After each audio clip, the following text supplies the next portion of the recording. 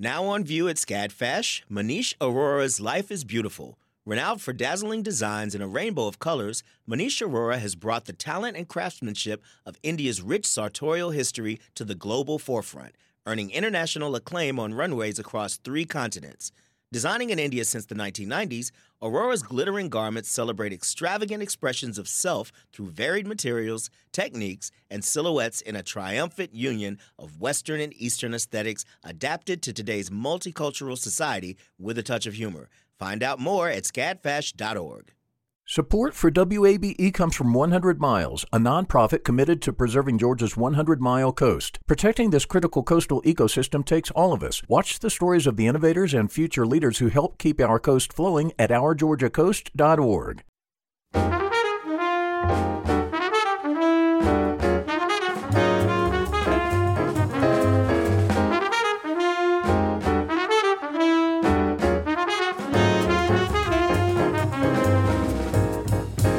From WABE in Atlanta, this is City Lights. I'm Lois Reitzes. Thank you for listening. Even if the name Rodin isn't immediately familiar, you may know his iconic sculpture, The Thinker.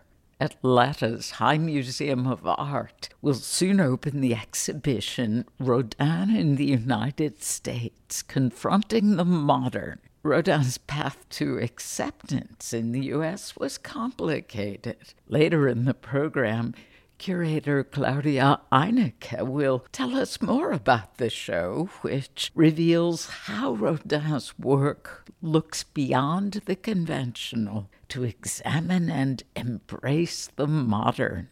First, if you've driven through streets of Atlanta, especially during hot weather, you may have seen young African-American boys selling water bottles or soft drinks along the medians. They're known as the water boys or bottle boys. The practice is somewhat controversial and has received a lot of media attention in recent years, notably during the height of the pandemic. Atlanta filmmaker and rapper Sensei Chop has created a documentary about the waterboy culture in our city. Thirst Trap is streaming now on Amazon Prime and Tubi. Sensei Chop joins me now via Zoom. Welcome to City Lights. Hey, thank you. Thank you for inviting me. How are you doing today? I'm doing well. I'm eager to hear more about your film. Why do these children and adolescents sell water bottles and soft drinks on the streets? Well, one thing that I realized is well, at the time it was hard for a lot of these young guys to not necessarily get jobs, but to get the jobs that provided the type of money that would make sense for their living situation. Unfortunately, a lot of these kids, they'll be like somewhere in between the ages of 8 and 17, and they are breadwinners for their home. They're in a single family home, and they're not trying to turn anything illegal because they might have older relatives or other people in the neighborhoods who they see, okay, if they went to selling drugs or went to robbing people, this is what happened to them. This is what happened to their life. So they don't want to go that route. So to them, that's the best way for them to make the most amount of money legally, not realizing that there's other steps you need to take to be able to actually do it legal, but it's not selling drugs. Right. In the film, you speak with Tez and Josh, the entrepreneurs of Diggum Snacks, LLC. How does their water selling business differ from that of the other water boys? Well, I've been seeing Tez and Josh around since like 2016. And one thing I've always noticed about them is they just were super professional with their setup. They were super clean. I would be riding by, I would see them taking time to actually set up their display and everything before they just go out there and sell water. And when they're done, I actually catch them cleaning up, which I don't see any other water boys do this. They're not running up to cars. They're not being reckless. Like, they'll waive the bottles of water. If you want it, you'll buy it. And if you don't, they'll just keep it moving. It's no pressure, it's no argument, it's no trying to convince you to make a purchase. And I really appreciated that. Yes, it seems that Tez and Josh see themselves more as entrepreneurs. Yeah, they do. Actually, they don't like to be called water boys because they say that this is just a hustle that they're doing right now. They got other things going on, like Ted sells clothes, and Josh helps them with that as well. So they don't want to just be labeled as water boys, but this is currently their bread and butter right now. And they make a lot of money doing it. Huh. You bring out in the film that this is a better alternative to other hustles, but there's also some danger involved for the children as well as the drivers. Would you tell us more about that? Yeah, so it's a lot of kids that are just extremely reckless, especially after COVID. I think the first couple of months within Atlanta during COVID, when we didn't know what was going on and the kids couldn't go to school and they're just being left in the house when they were finally able to go out, they were just full of energy and just full of life. So a lot of them just couldn't take no for an answer.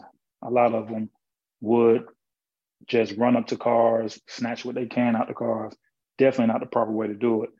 But it made a lot of drivers uneasy. Some drivers actually got shot or assaulted by the water boys. Ooh. I remember one time a woman got punched in the face, her purse snatched, and when she got out to chase them to get her purse back, another water boy jumped in her car and drove off and crashed it.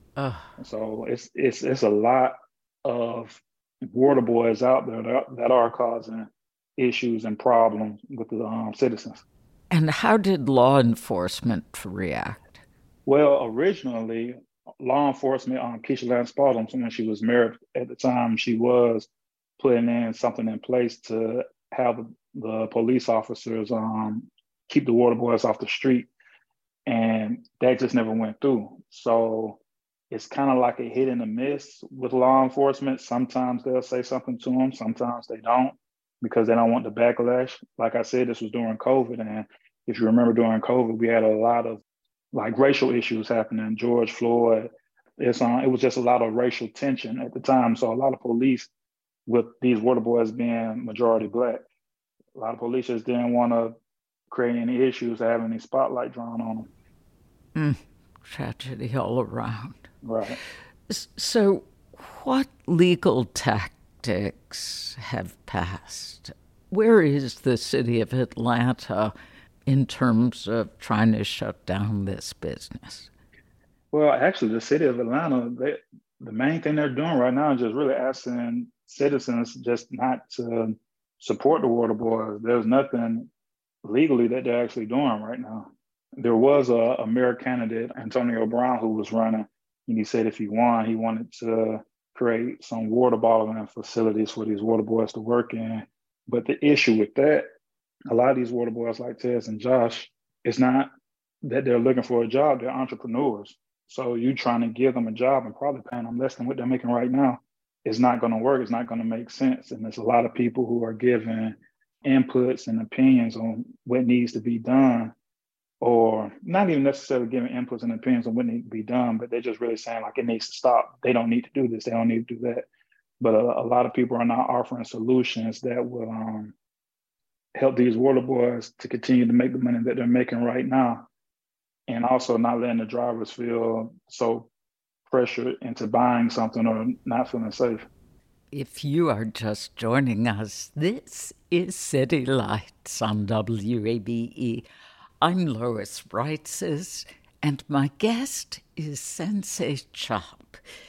We're discussing his new documentary about the Atlanta water boys, Thirst Trap. You were very young. Well, you were a 12-year-old boy when you started rapping under the name Poke Chop. Yes. How did you come up with that name? Well, I actually didn't come up with that name. I have an older brother. He's like 8 years older than me. His real name was Doug. And there was a cartoon out when I was like 7 called Doug that came on Nickelodeon.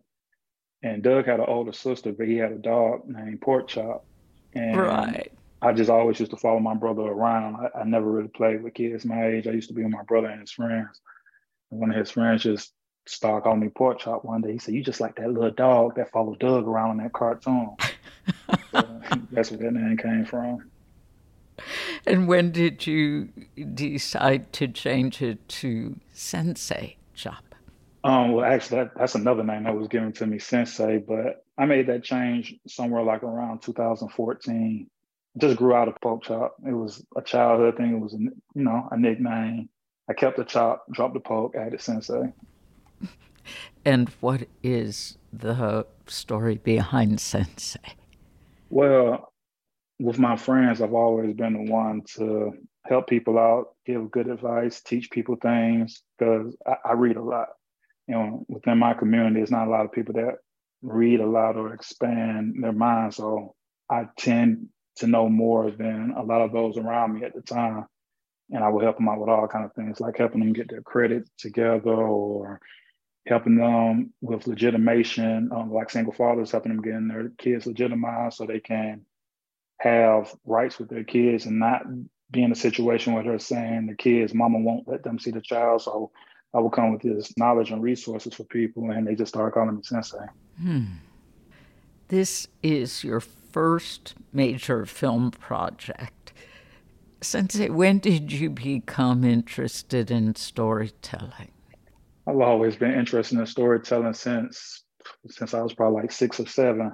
And actually, when I first got into music, that's what got me into music mainly, just the art of storytelling. And at the time, with the resources I had, that was the best thing that I could use to tell stories, my voice.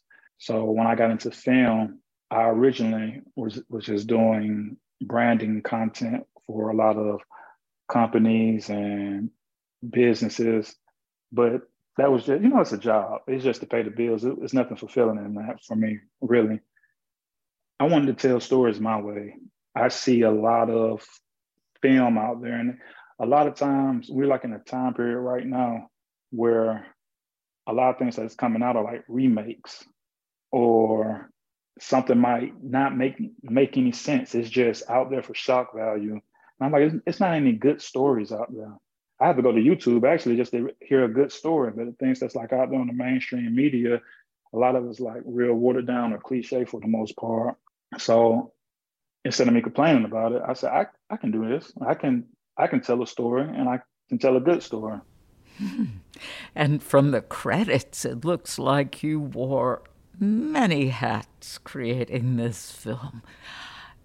It seems like you handled just about every aspect of production. Tell us about directing photography and narration and editing. You took on many roles here. I took on so many roles. In my next film, I'm not taking that many roles. I didn't know. It was my first film. I had no idea what all it would take to actually make the film. I just said, you know what? I'm gonna try something and I'm gonna learn as I go. So it was an extreme learning process. I actually started the film in 2020, towards the end of 2020, and literally the first day of shooting, I got my car stolen. Oh. My mom went missing for a whole week. Me and my sister had no idea where my mom was. Oh my God. And I'm dealing with all this in the midst of me trying to put a documentary together. And my brother got locked up. It was just a lot of things that were happening in that time period, on top of me trying to learn how to be a filmmaker, because in my mind, I'm thinking, I have a camera, I can get it done. And I really wasn't thinking about the whole legal aspect of it as well, or the fact that when you're making something like a documentary, when you're trying to convey certain emotions to the audience, you have to experience those emotions yourself in editing so it can feel real and authentic. And just the mental toll that takes on you, and not realizing like, wow, this is a lot. Like, for example, Mika Plesh, Jelani's mom, to listen to her part over and over and go through all the footage and it's a heartbreaking story. And I have to relive that on a constant basis over and over again while I'm editing. I'm like, nah, I have to get somebody else to help me with stuff like this.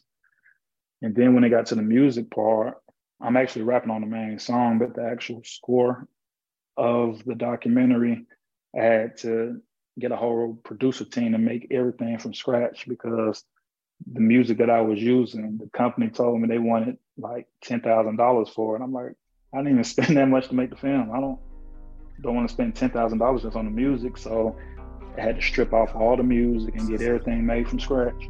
So yeah, it was a lot. It sounds like it. Wow. Hey, let play numbers. I got a bad on it. I got a bad vibe too. She can add on it. Got a way, make a lame hit it sad on it. Got foreigns, got whips that got cats on them. I shoot for a living. I'm the Mandalorian. A drug dealer's dream, clean dope boy persona. But I'm the sensei. See, I pay the road runners. Cashing out my cash out, bumping old hundreds. The new one's on the way. I lost another old friend just the other day. Rest in peace. Know we gon' celebrate. Know we gon' find your killers, hunt them down and get them straight. About to make me miss my dinner date.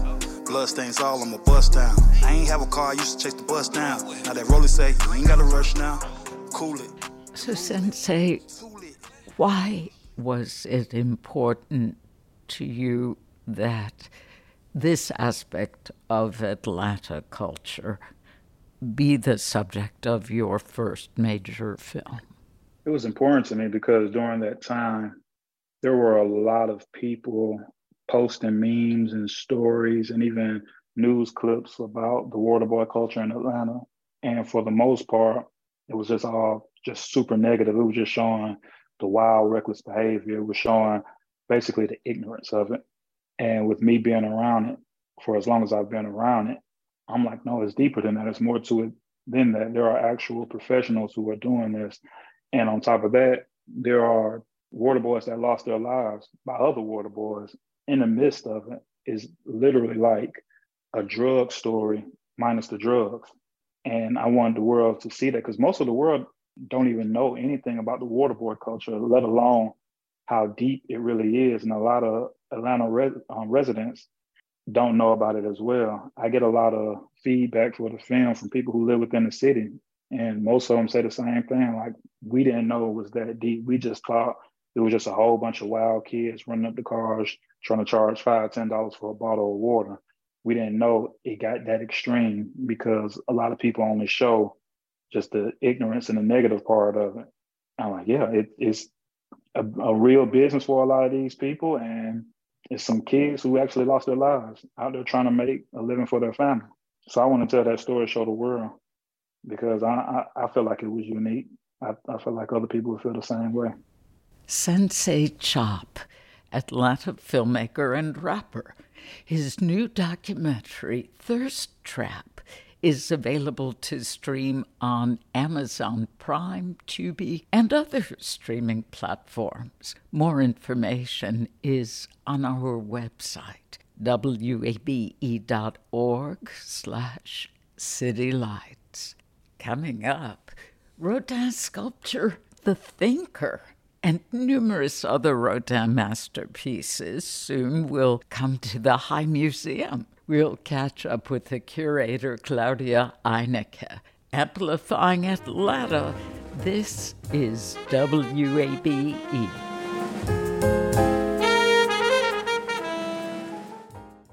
The field of mental health counseling is growing rapidly, and Richmont Graduate University can equip you with everything you need as a licensed professional counselor while integrating your faith into your clinical practice. Programs are offered in Atlanta, Chattanooga, and online. Apply today at richmont.edu. That's RICHMONT.edu. You love free, and at Ameris Bank, so do we. That's why we're proud to offer worry-free, hassle-free Ameris Bank free checking. Manage your money your way with convenient access to digital, mobile, and telephone banking, all with no monthly service fee or minimum balance requirements. At Ameris Bank, we're with you. For more information or to open an account, visit our local bankers in person or online at amerisbank.com/free checking. Other fees such as overdraft fees may apply. Ameris Bank, member FDIC, equal housing lender. This is City Lights on WABE. I'm Lois Reitzes. Thank you for listening. The iconic sculpture, The Thinker, may well be one of the most recognizable works of art in history. But its creator, Auguste Rodin, was received with decades of ambivalence by American art critics until well into the 20th century. The sculptor's body of work, Rodin in the United States, Confronting the Modern, will be on view at the High Museum from October 21st through January 15th. High Museum curator Claudia Einecke joins me now via Zoom to talk more about the Rodin exhibition. Claudia, welcome back to City Lights. Hello, Louis. It's always a pleasure to speak with you and your listeners. So thank you for having me on. Oh, my pleasure as well. What distinguished Rodin's work as such a bold departure from traditional sculpture? There are several easily recognizable elements in that he really pushed against and went beyond sort of the traditional understanding of what a sculpture is, how it should look, what materials should be used. And for me, the most interesting and exciting step that he took is that he would take a complete human figure. His sculpture is figurative and remain figurative throughout his career. And he might take a human figure and, well, this sounds gruesome, dismember it. I mean, the sculpture, of course.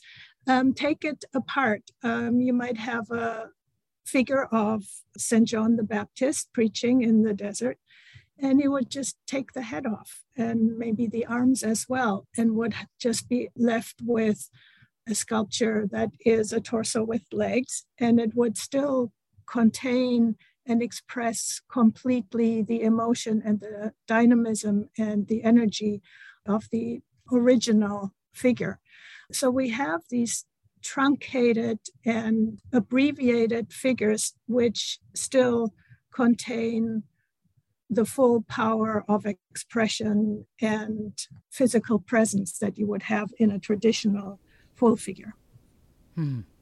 This show is titled Confronting the Modern, suggesting that Rodin's modernism emerged out of a society that wasn't fully prepared to receive it. What defined the artistic conventions and attitudes of mid-19th century France as Rodin was coming of age? You would have had indeed sort of a classical and traditional approach to sculpting, to figurative sculpting.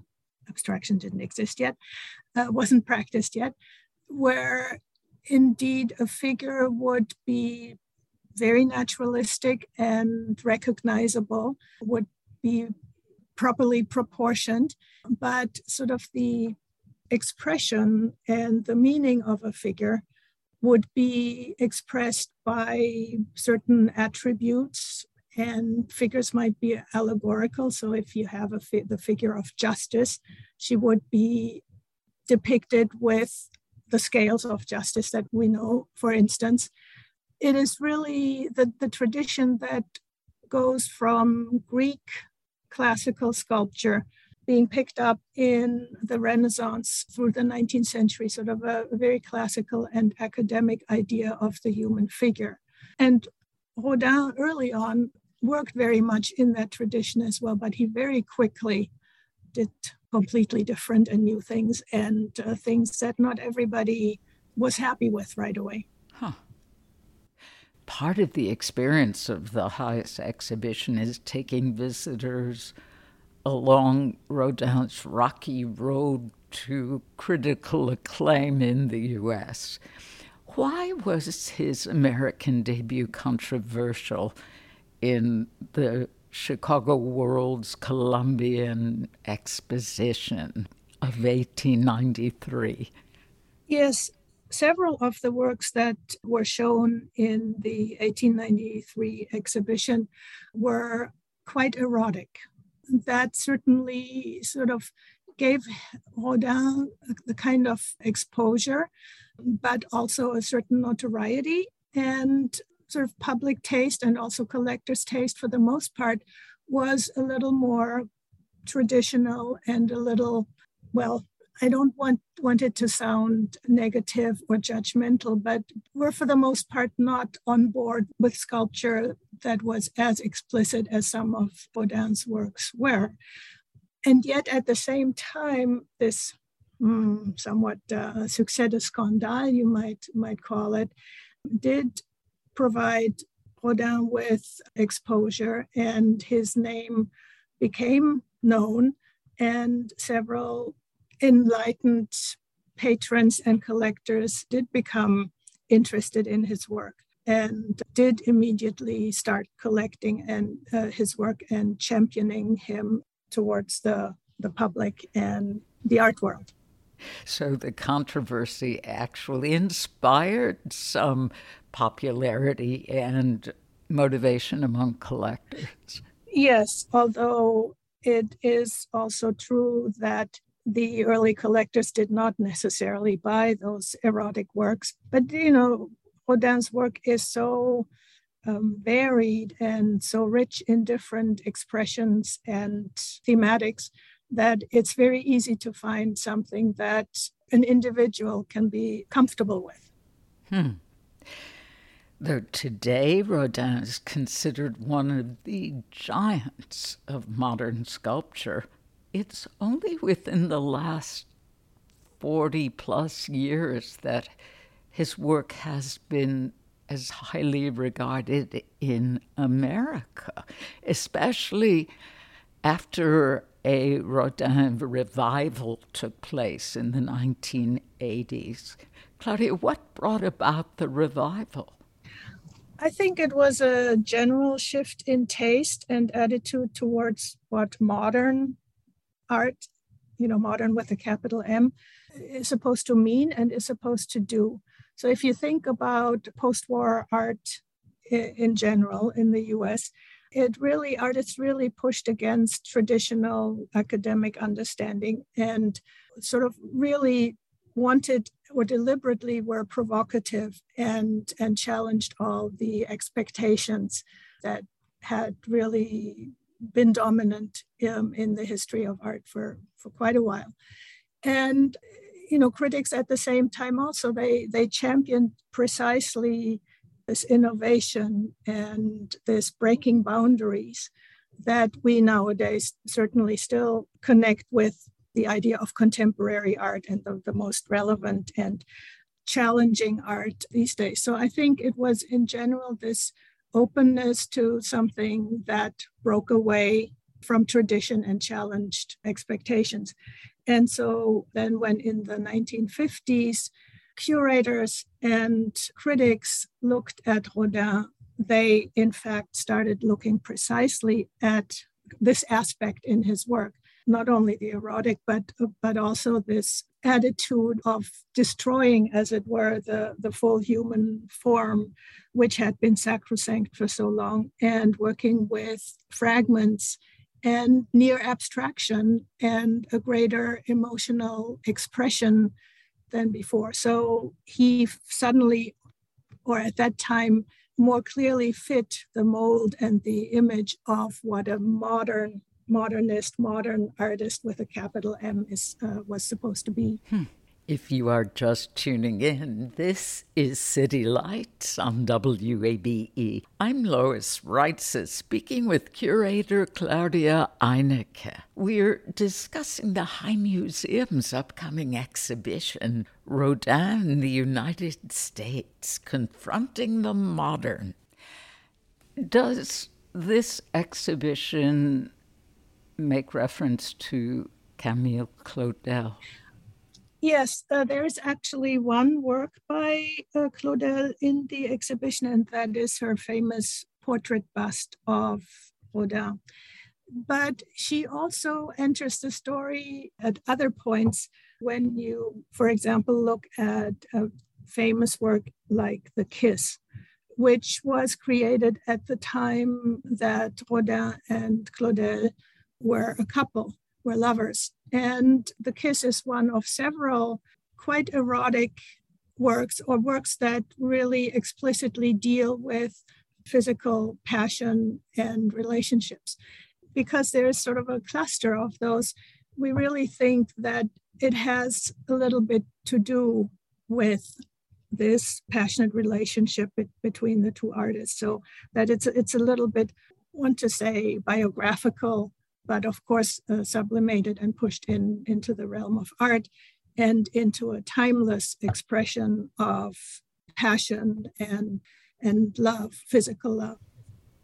Thinking about the Rodin revival taking place in the 1980s, I remember the film from roughly 35 years ago with Juliette Binoche as Camille Claudel, and that in turn inspired reading and acquainting people with her role.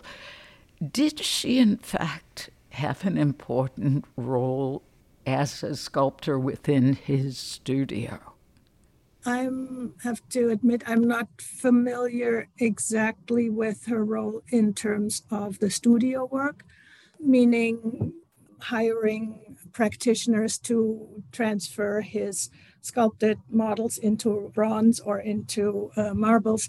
I'm not sure whether she was involved in that, but she certainly developed her own art and did her own work and needs to be, and fortunately eventually has been, recognized as an important sculptor in her own right. And in fact, it was really Claudel herself who broke off the relationship with Rodin, the personal relationship with Rodin, because in part, certainly because she recognized that she would never emerge from his shadow if they stayed together. She had to make an official, visible break for her own work to be recognized on its own merits. The Thinker, Rodin's iconic sculpture, appears in countless references across popular culture. It's 2,000 pounds of bronze, and among the works displayed in this exhibition. Please tell us about the logistics of displaying this monumental work and others that are on such a grand scale. Yes, we will be having, professional riggers take part in the installation, and certainly heavy machinery and tools to manipulate it, to move it around. But it begins with designing the platform and pedestal on which the Thinker or the big Balzac or the big Walking Man will be resting. So the pedestals have to be reinforced. Actually, some of the pedestals that we have are reinforced with steel plates so that they can support the weight. And then with the Thinker in particular, so you have one block pedestal on which the figure itself rests, and that rests on the floor. The pedestal rests on the floor, but it is surrounded by a low platform to make sure that no visitors get too close to it, can touch, because that, of course, would be detrimental to the work. But the platform has to be actually constructed around that inner block, that pedestal, because otherwise we wouldn't be able to move the sculpture onto its pedestal because the machinery couldn't get close enough. This is a strange description that probably doesn't work. No, I think what you are letting us know is some of the challenge regarding the engineering of just moving and placing such an enormous work in the show. Yes, because obviously big pieces, heavy pieces like this and smaller pieces are too heavy to move by hand as well. And in fact, these kind of engineering questions, logistical questions have to be solved early on. But fortunately, art handling is so far advanced and the equipment that is available that even moving these enormously heavy pieces can be done very safely and without any danger to the work itself. In this show, we learned that the thinker was originally called the poet, a reference to Dante's epic poem, The Inferno. And actually, that was just one component of Rodin's larger work, The Gates of Hell, an 1880 commission surrounding a doorway. Would you help place the thinker in its context relating to Dante and perhaps clue us into who the thinker might have represented? You're right. The Gates of Hell, which occupied Rodin for basically 30 years and were never completed to his satisfaction. The Gates of Hell is without doubt the most important work or aspect or element in Rodin's later career, because it really became the source and origin of many, many of his later figures. Later meaning after 1880, obviously. He was commissioned to make a sculpted portal for a museum of decorative arts, which was planned, but which never was built. And so he designed these huge double doors, and they're encrusted, teeming with hundreds of different figures. And the theme of the whole composition was Dante's Inferno. So the figures relate to that epic poem. And one of the figures that was supposed to be sort of at the doorway was the thinker, as we know of him today. And he was really supposed to represent the poet from whose imagination and creativity all the other figures on the doors basically were born. Then when Rodin gave up on finishing the doors, he took many of the figures from the doors and transformed them into freestanding individual figures. So the shade, which is on the doors, became a single figure. The thinker became a separate figure. Adam, Eve, lots and lots and lots of them, several of which are in the exhibition as well. The thinker, I believe, quickly became, for Rodin, the personification of the creative genius in general. So not just the poet, but also the artist, including in many ways, the thinker has become very quickly also identified with Rodin's own genius.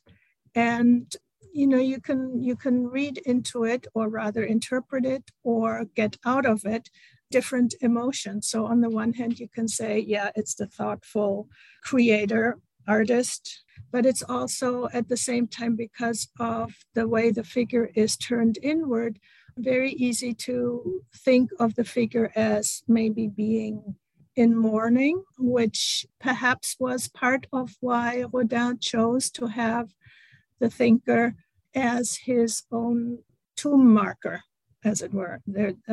He and his wife are buried next to each other, and the tomb is overlooked by a figure, by one cast of the thinker.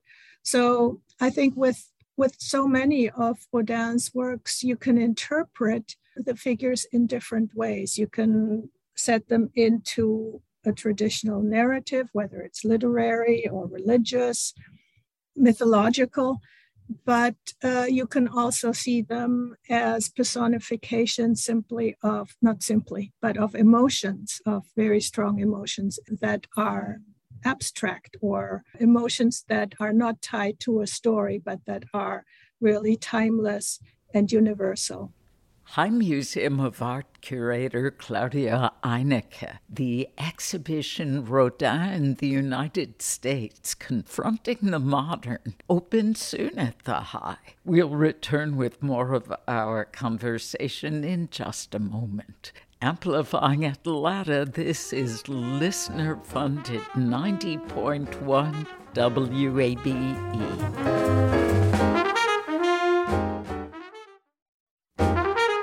This is City Lights on WABE. I'm Lois Reitzes. Thank you for listening. Let's return to my conversation with curator Claudia Einecke. We've been talking about the High Museum's upcoming exhibition, Rodin in the United States, Confronting the Modern. Here, Einecke discusses the influence of Michelangelo and other European sculptors on Rodin's work. I think there's no doubt that Michelangelo was really the most important influence on Rodin, because Michelangelo also broke many rules of classical sculpture already in the Renaissance. And it's both on a conceptual level and on a formal level. I think on the conceptual level, what Rodin really was amazed by and influenced by was to see Michelangelo's unfinished sculptures. There are two famous marble sculptures of showing what we now generally called slaves. So they are marble, but they are not completely finished. The block has not been completely removed, so that the figure is not complete yet. It's still sort of embedded in the marble. So the idea that a sculpture of a figure needs to be finished, standing by itself, the way you and I stand in space, that wasn't necessarily the end goal, is something that Rodin took away from that. So that you see in many works, both in marble, but also in other works translated into bronze, where indeed the figure is still connected to, in the case of marble, to the stone. So the block is still there and the figure is only half emerging. So the idea of finish, which Rodin then also translates into the bronzes, where a figure may not have arms and a head, and yet it's a complete sculpture, it's a complete figure for him. So the idea of what a sculpture, a full successful sculpture, needs to look like really was greatly influenced by his experience of Michelangelo's work.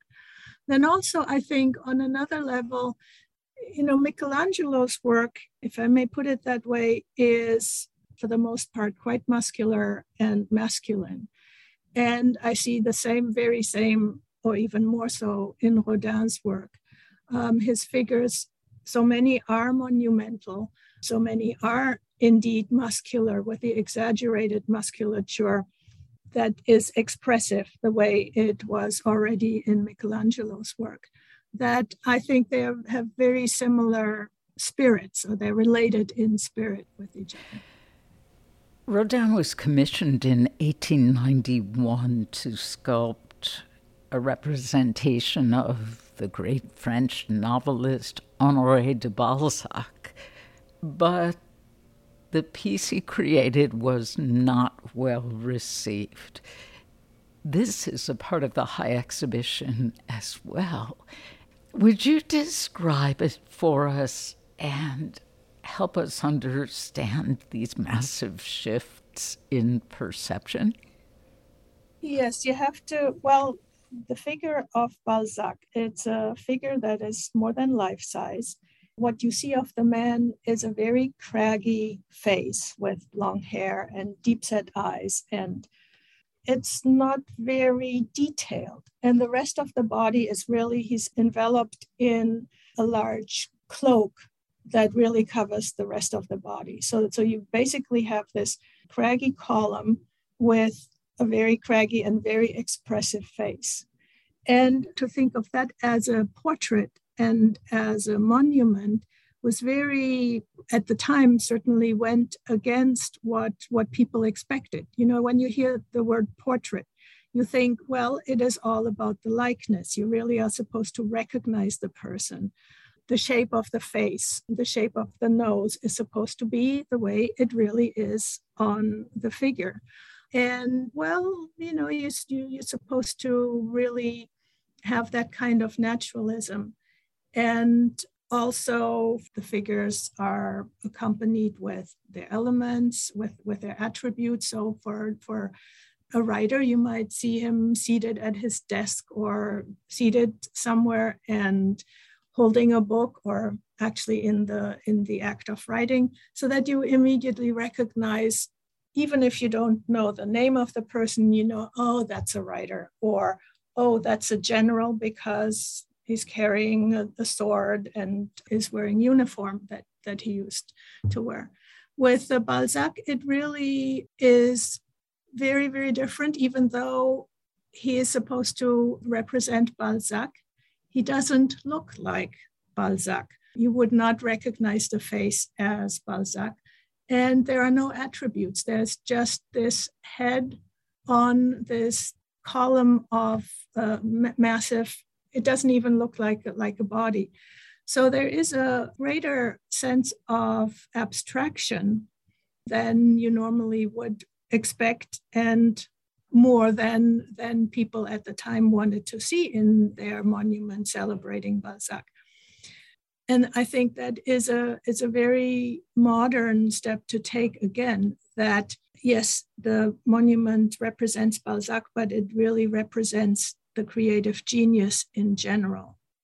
And, the complete focus on just the head and everything else falls away, but the head, the face is so expressive, has so much depth and sense of power, of intellectual power, that he really becomes something universal and timeless, and rather than just Balzac.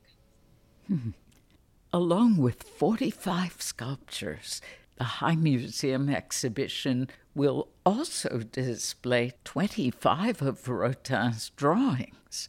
Claudia, what other aspects of his genius are revealed in Rodin's works on paper? I'm very excited that there are so many drawings shown in the exhibition as well, because, works on paper are not shown enough, I think, because we have to conserve them and protect them against light exposure. But for Rodin, drawing was really the same as sculpting. So we often think that, well, you have someone who's a sculptor and he makes drawings sort of to prepare in preparation for the figures that he is sculpting. And there certainly are drawings like that in the exhibition, and Rodin certainly made them to work out his ideas of composition and position and so on and so forth. But beyond that, he really looked at drawing as something that is parallel, that is the same kind of process of creativity and thinking and expressing motion and emotion than he did in the sculptures. Some attribute Rodin's early popularity and later revival to the activities of collectors and critics in the fine art world. What is the significant role art collectors play in elevating the value of artists and works that might not otherwise have acquired such fame? Well, art that is created in the studio and stays in the studio and is never seen and talked about will not be seen and talked about. So museums are almost by nature kind of slower because, we are thinking about what is right to conserve and preserve and present for the rest of the life of humanity.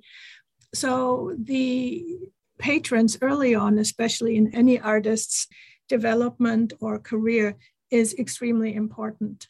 By now, as well the art market, the dealers, and the gallery system as well, because the patrons, whether they are collectors or gallerists, are the ones who provide exposure for work. With Rodin, it's very, very interesting because, the story in the US is interesting because, of course, Rodin was already celebrated and recognized in Europe as one of the greatest sculptors of the 19th century. I'm talking about the time before the 20th century, when he also became recognized in the US in a new way. And it was indeed these early patrons and collectors, and interestingly, especially a group of several women collectors and patrons, who really were instrumental in bringing his work to the attention of the public by not only, collecting and keeping them in their own houses, but also bringing the work to the attention of curators and museums, so that museums made their first acquisitions and exhibitions were presented and so on and so forth. But it really started with these very intrepid and very dedicated early private persons who supported, who loved Rodin's work, thought it was very important, and really went to great lengths to make it known in the US as well. Claudia Einecke, curator of European art at Atlanta's High Museum. Rodin in the United States, Confronting the Modern, opens October 21st and will be on view through January of 2023. More information is on our website, wabe.org. You've been listening to City Lights, our daily exploration of arts and culture. Tomorrow at 11 a.m., we'll hear about the upcoming world premiere of At Queer Z from the Atlanta Gay Men's Chorus. The show is this Saturday evening, October 15th, at Georgia Tech's First Center for the Arts. If you missed part of today's show, like our earlier story about Thirst Trap, the new documentary that explores the issues surrounding Atlanta's water boys, you could catch up via our podcast or on our website, wabe.org/citylights. There you'll find our complete archive of interviews, so you can listen to City Lights on your schedule. City Lights senior producer is Kim Droves. Our producers are Summer Evans and Janine Etter, and our engineer is Shelley Canavy. I'm your host, Lois Reitzes. Do connect with City Lights on social media. We're at WABE City Lights on Facebook and Instagram, and you can follow me on Twitter at LOISREITZES. Thanks for listening to WABE Atlanta.